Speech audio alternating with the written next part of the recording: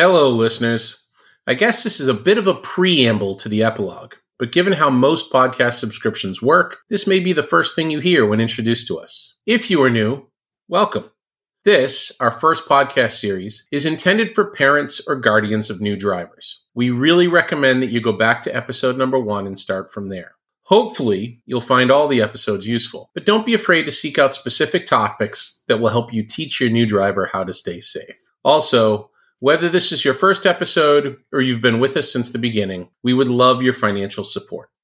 If you visit driveincontrol.org/podcast, you'll find a tool where you can make an online tax-deductible donation as low as $1 to help us cover the costs to create, produce, and distribute. And now, on with your regularly scheduled broadcast. Thank you.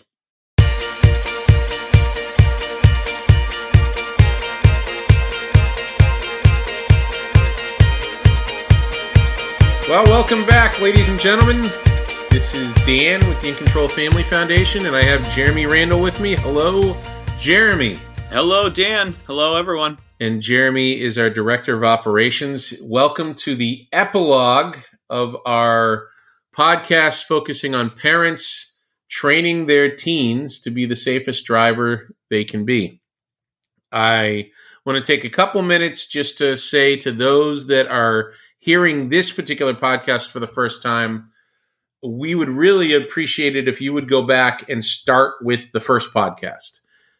This is not necessarily something that we're going to continue in this parent guide format going forward, because I'm sure we could potentially have some updates in the future, but we really think you want to go back and listen to the first one. And there's a good 28 different episodes, 15 to 25 minutes long or so, that should help you become a better parent driver trainer. You know, you're not expected to be an expert instructor, but I think you could become a better parent driver trainer if you listen to this podcast from the beginning. And for those of you who finished and listened to us and happen to be catching this one, it'd be great if you could rate it for us, 5, 6 stars, whatever your particular program allows you to do. But if you can rate it and tell others about it, particularly parents. Both Jeremy and I have had the opportunity to promote this program to friends, family, graduates, so that the future kids could be better, graduates so that their own children could be better. Because once you get that license, it doesn't necessarily mean you're all of a sudden an expert, and everybody can sort of benefit from this.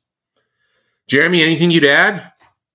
No, I mean, that's pretty good. It's just the more people that hear this, the safer our roads will end up being. So today our goal is to take care of a few housekeeping items, answer some listener questions that have come in, and then try to put a bow on this and wrap up the podcast for this particular subject matter.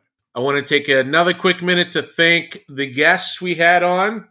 Emily Stein from Safe Roads, John Paul from AAA, Stacy Boutel from Walk Boston. Stacy, sorry, I have no idea if I'm ever going to pronounce your name correctly or not. Mike Kane from In Control, Bella and Jake from me, I guess. And last and least, Jeff Larson from the Executive Office of Public Safety and Security.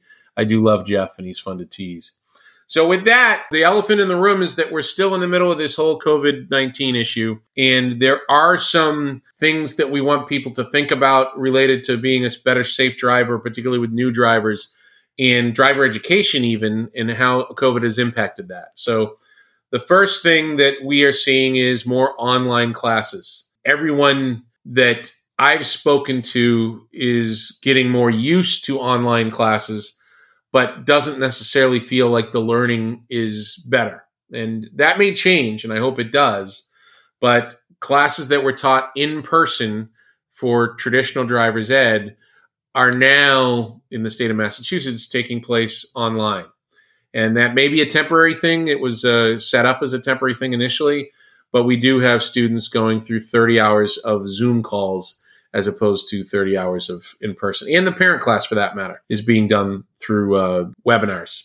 The other thing Jeremy and I were just talking about, and then Jeremy, maybe I'll let you explain it a little bit more, is there is less time for our teens behind the wheel today than maybe there was before the pandemic. Yeah, it's the reality is, whether it's driver's ed schools or even us at In Control, with the COVID restrictions, we have limited ability to have people in the car, which certainly makes sense given what's going on. But because of that, it's a lot harder to give students the exact same experience without really kind of cutting into the bottom line. And now at In Control, we've just cut it into the bottom line and haven't cut the student time out at all. And even the best of the driver's ed schools, the margins are already so low, it's very, very hard for them to be able to give students their full 2-hour block of driving time, because what they used to do was drive to pick the next student up, and then the next student would start driving and drive that other student back home potentially. So now with one person in the car, the first student gets dropped off, the instructor drives to pick the next person up. And so you're losing a little bit of time depending on how far those two students tend to live from each other. So little things like that are starting to cut into that time a little bit. And it's just something we want to be aware of and understand that if that's happening, it's, I guess, somewhat out of necessity. It's not the driver's ed school's fault exactly. But as parents, we might need to make up some of that time. We need to be training our young drivers with more time than we ever have before, because given the online learning, given maybe a little bit less time in the car potentially, the more we can do and we can take responsibility for our own young drivers, then the safer they're going to be for the rest of their lives driving.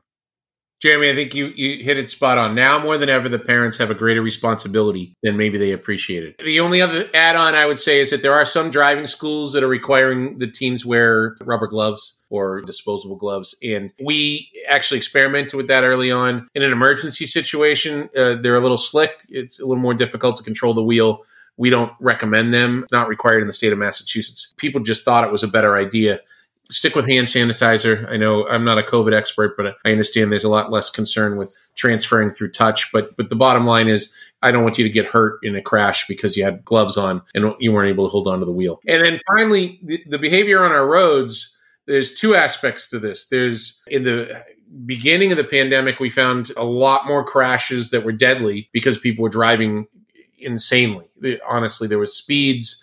People were self-medicating. People were suffering from anxiety, whatever it was that was causing them to do things that they might not have done on our roads normally. And with the lack of traffic, they were getting up to higher speeds, and just some of the crashes were horrific. And we actually lost twice as many people on our roads with far less traffic than we normally do. There's still a high crash rate today, but the behavior is not just people trying to, the traffic is picked up a little bit, so it's not necessarily just high speeds. But we also have this issue of people haven't driven for a while. And so they're literally people who parked their cars and then went to go start them, a couple months into the pandemic and the batteries were dead. Or I personally, for a couple of months, a vehicle that traditionally needed at least a tank of gas a week went a few months without me having to fill the tank because I wasn't going anywhere. So the lack of driving experience for people who weren't great drivers to begin with and now went a couple months without driving is a problem on our roads. And it's something to be cognizant of in the world of COVID.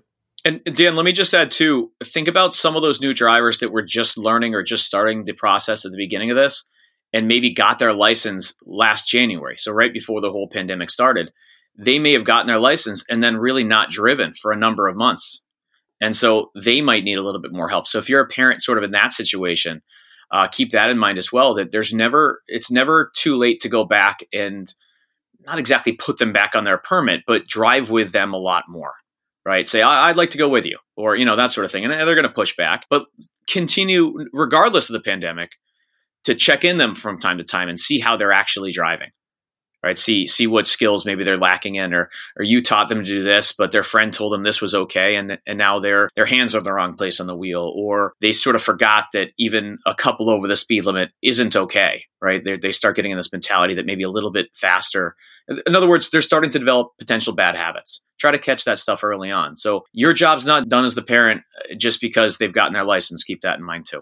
So Jeremy, we had put out the word that we were looking for questions in this last podcast from this series. And we do have a few here. I'm going to let you try to run with them and then I'll help fill in the blanks. The first question we received was, how do you pass your road test?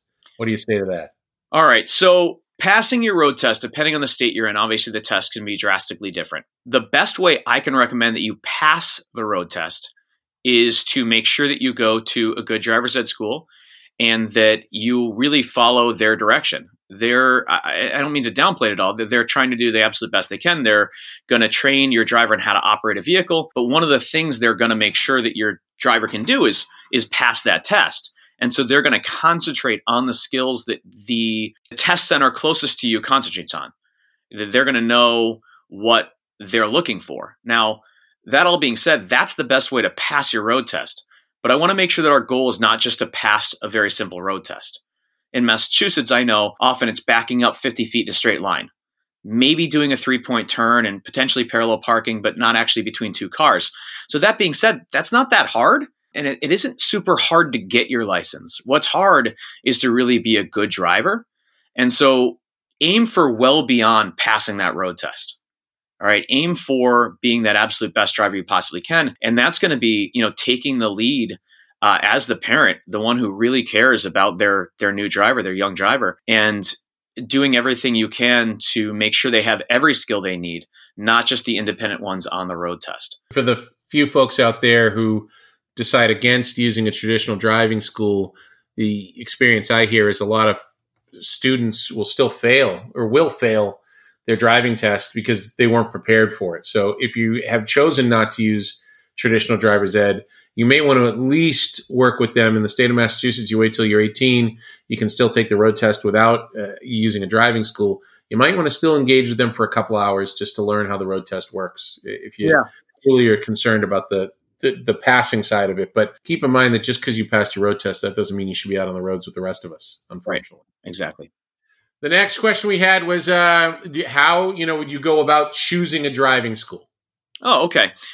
So obviously, one close by makes a lot of sense. But if there's one a little bit further that you've heard better things about, that might make more sense. So ask friends, ask other parents what their experiences have been. Did they really like it? That sort of feedback's really important.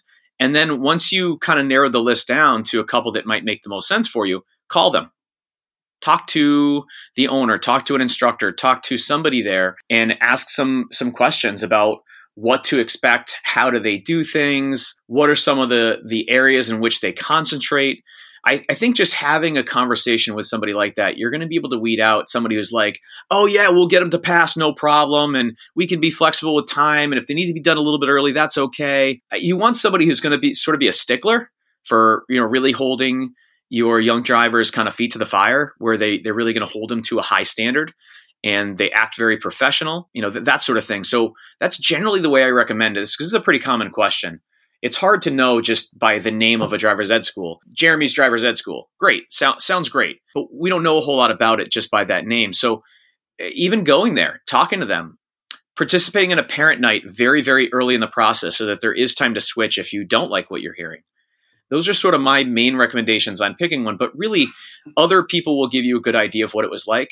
And if your young driver's friends have already done the driver's ed, gone through that process, they might be the most honest. So ask them, did they really, what was the education like? Was it interactive? Was it interesting? Were they keeping you guys engaged? That sort of stuff, especially if it ended up being online, because obviously it's easier to tune a Zoom call out than it is when you're sitting, in front of somebody talking about driving. The next question we have is, how much experience do you need in order to take our Crash Prevention 101 class?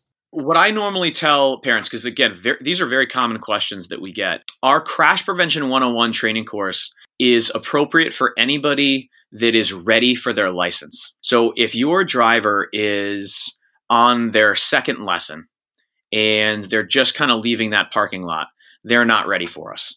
All right, you need to be ready to actually go for that license test and ready to, I shouldn't even say that. Not even just ready for your license test, but ready to really be a driver on the road with everybody else. That you feel confident in their ability to react properly.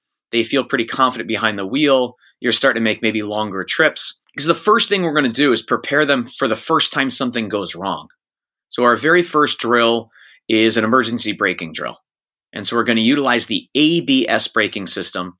And you can always go back to our previous podcast if you're wondering what that means. But utilizing that ABS system really effectively to get the car stopped in the shortest distance. That's simply drill number one. It goes on quite a bit after that. And there's a lot of different things we look at. But they need to be ready to really become a licensed driver and a safe driver to be able to take our course.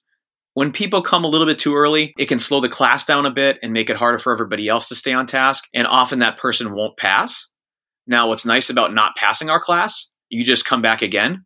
when you have a little bit more experience and you'll get a little bit more time in the exact same drills and you don't pay again. We're going to, once you come and take our class, we're going to get you to a point where you're able to pass. You can keep coming and doing the drills until you really feel confident, because we need you to be ready for something to go wrong on the road, because at some point in the next X amount of years that you're going to be driving for, you're a young driver, something will go wrong and they're going to need to be able to handle it with confidence. And Jeremy, the only thing I guess I would add is occasionally we'll hear from a family where they have a more aggressive driver. Maybe this driver was somebody who was into go-karting or ATVs, or just generally has been more active in vehicle operation in their life. And now that they're suddenly on the roads, they're driving as though it's a racetrack or something along those lines. And I do think one of the skills, one of the benefits of our program is that it will instill some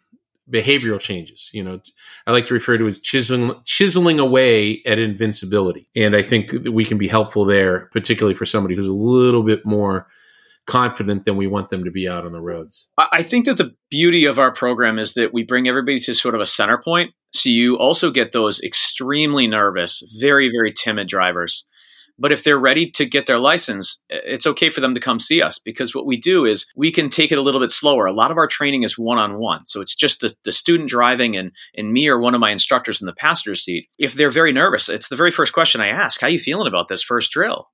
And, if they are nervous, we go a little slower, and I really give them a lot of confidence that they're going to do great. And then they do great. And it really builds people up. And for the overconfident driver, we can sort of play that a little bit differently. I can say, oh, okay, man, you got it. Great. Let's do it. And we go down there and they almost always struggle. I'll give them a little bit less direction, potentially. It's a safe environment though. And they make more mistakes and they can learn from those. So what we end up doing is bringing everybody to this kind of center point of understanding that driving is very dangerous and we have to respect it. We need to keep the speeds down. But if something does go wrong, I know I can handle it as long as I'm set up properly. I'm going the right speed. I've adjusted to the type of vehicle I'm in. All these different variables that we discuss throughout the day, they learn to respect the entire situation that's occurring as they're driving, and really making them respect that process a lot more.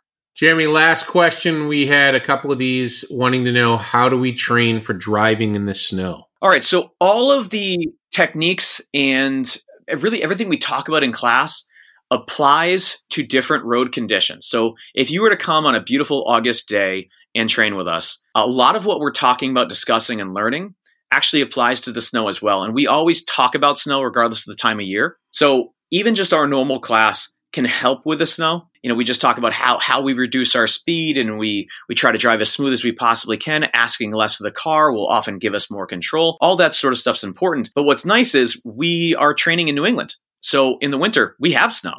And if we don't already have a regular CP 101, Crash Prevention 101 class scheduled, then we're often able to add what we call a snow class. So in a snow class, we don't plow the lot. We leave it like an untreated road surface. And sometimes you can use your own vehicle, or you can use our vehicle, or you can switch between them. And we'll also use, with our vehicles, we'll have one with brand new all-season tires and another car that's exactly the same with brand new winter tires. And we'll let you see the difference between those two. And we heavily push winter tires in the winter in New England. We let you see the difference between those and how much of a difference they can make. And we learn a little bit more about that car control and how much slower we really need to drive when there's actual covering on the road surface. Regardless of conditions, we offer a number of different types of courses. So CP 101 is our most popular. It's the state certified program. It's where we want everybody to start.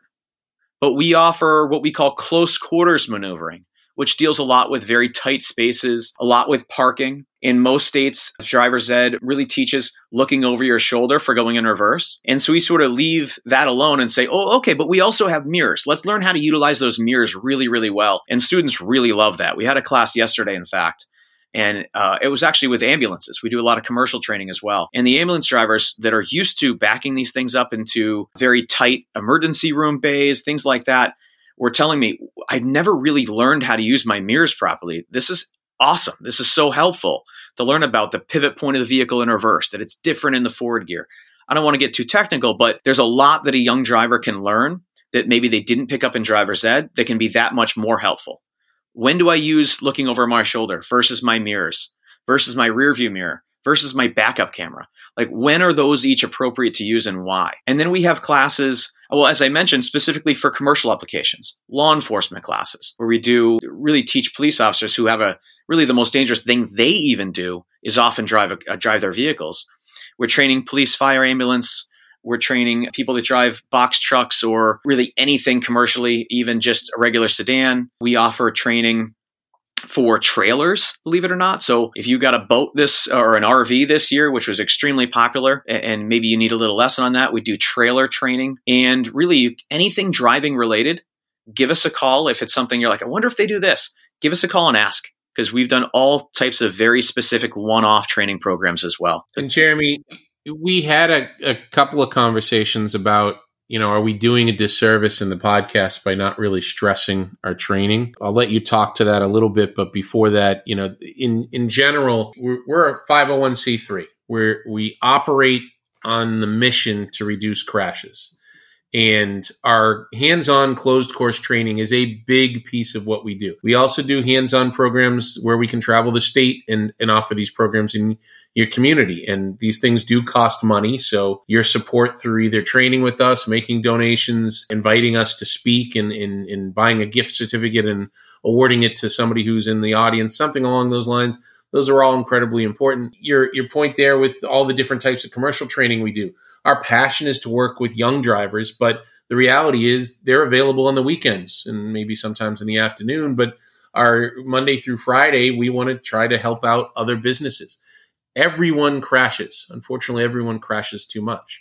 So if you don't have a trucking company or trailers in your fleet, or even just a number of people that drive, but you want to do some sort of team building exercise with your office, you'd be surprised how impressed people are with this program, how happy they are that it was introduced to them by you, their boss, or you, their department head, or whatever role you play in this. If you're just the person responsible for putting together next year's holiday party, you'd be surprised how many people have done that with us and had really good experiences.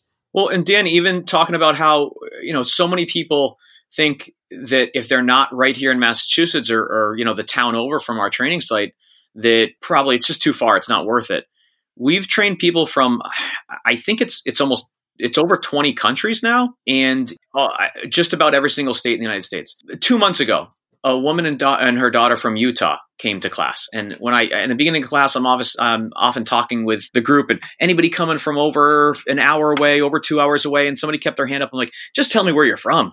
She said, oh, we flew in from Utah. Flights are real cheap right now. My daughter crashed 3 times in the last year. I'm just done with it.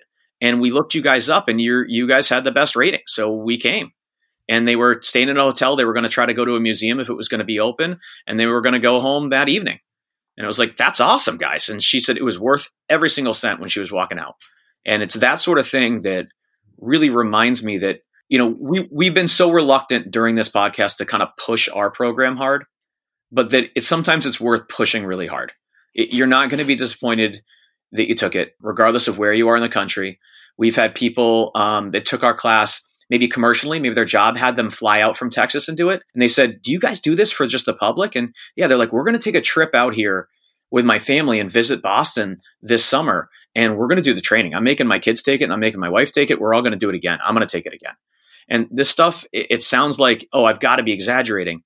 Come and take it. See for yourself. Look up the videos online, look at reviews, and decide for yourself. But it's never a bad waste of money or time. In closing, I just want to emphasize, as we did in just about every podcast, that most of you listening are not professional driving instructors. You're parents. Being a parent is stressful enough without sitting in the passenger seat, as my daughter put it, and having the tree branches get knocked off by the mirrors on the side of your car. This is a difficult role to play. And we want you to bring your A game. We want you to try to be extremely patient with your kids. If you recognize that this is just something you can't do, you still got to find somebody to do it for you. Hopefully you can find a family member so you're not paying for someone to sit next to your new driver. But the benefit of you being a good instructor for them, a driver trainer for them, is going to pay off for their lifetime. The more experience they get now, the better at it they are before they're out driving on their own exclusively, the safer everyone is going to be. Well, to everyone out there who listened to us, and hopefully you made it through all the episodes with us, for all of you who've joined us, we really appreciate your time. And we will explore some other podcast themes going forward, but I think this wraps up what we were trying to do for parents of teens. Thanks for joining us, and we look forward to seeing you at our training soon.